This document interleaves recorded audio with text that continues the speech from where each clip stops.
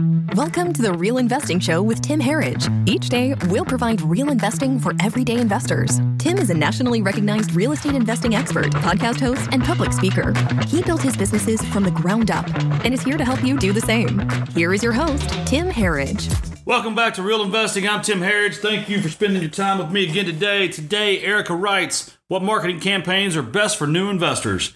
I'm going to tell you this. This is a great question. The best marketing campaign is the one that you can afford for 6 months without making any money. Too many people try to shortcut the system. They try to get money now. They try to make money now, right?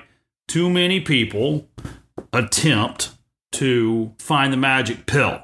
Too many people overcommit and aren't able to stay the long haul. So my answer is yet another riddle. The riddle is, what is your budget? So if you have all the money in the world, I always lean towards direct mail. It's just, you're able to laser target it towards the properties that you want. And it's just long-term, very consistent. If you don't have all the money you want, manual cold calling off of Zillow, expired listings, reduced listings, those type of things, that can be highly effective. PPC is a very, it's direct response. And when you turn it on, it's on. When you turn it off, it's off. Driving for dollars is something that I still just believe heavily in for newer investors. Driving around the neighborhoods looking for vacant or distressed properties. So I guess for new investors, it seems like cold calling, for those that are not undercapped, may not have enough money to devote to a 6-month campaign, I lean towards cold calling and driving for dollars, making sure that you adhere to all regulations and rules.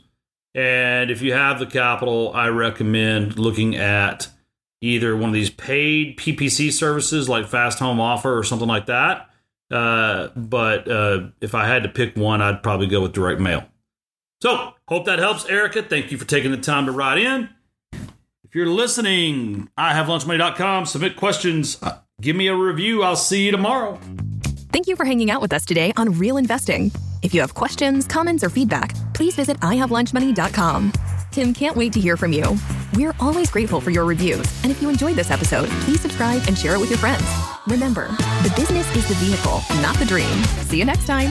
The preceding program is provided for general education purposes only and does not constitute legal, tax, financial, investment, or other professional advice. No information contained in this program should be construed as financial, investment, or legal advice from any individual, author, host, or guest. You should always consult a financial advisor before investing.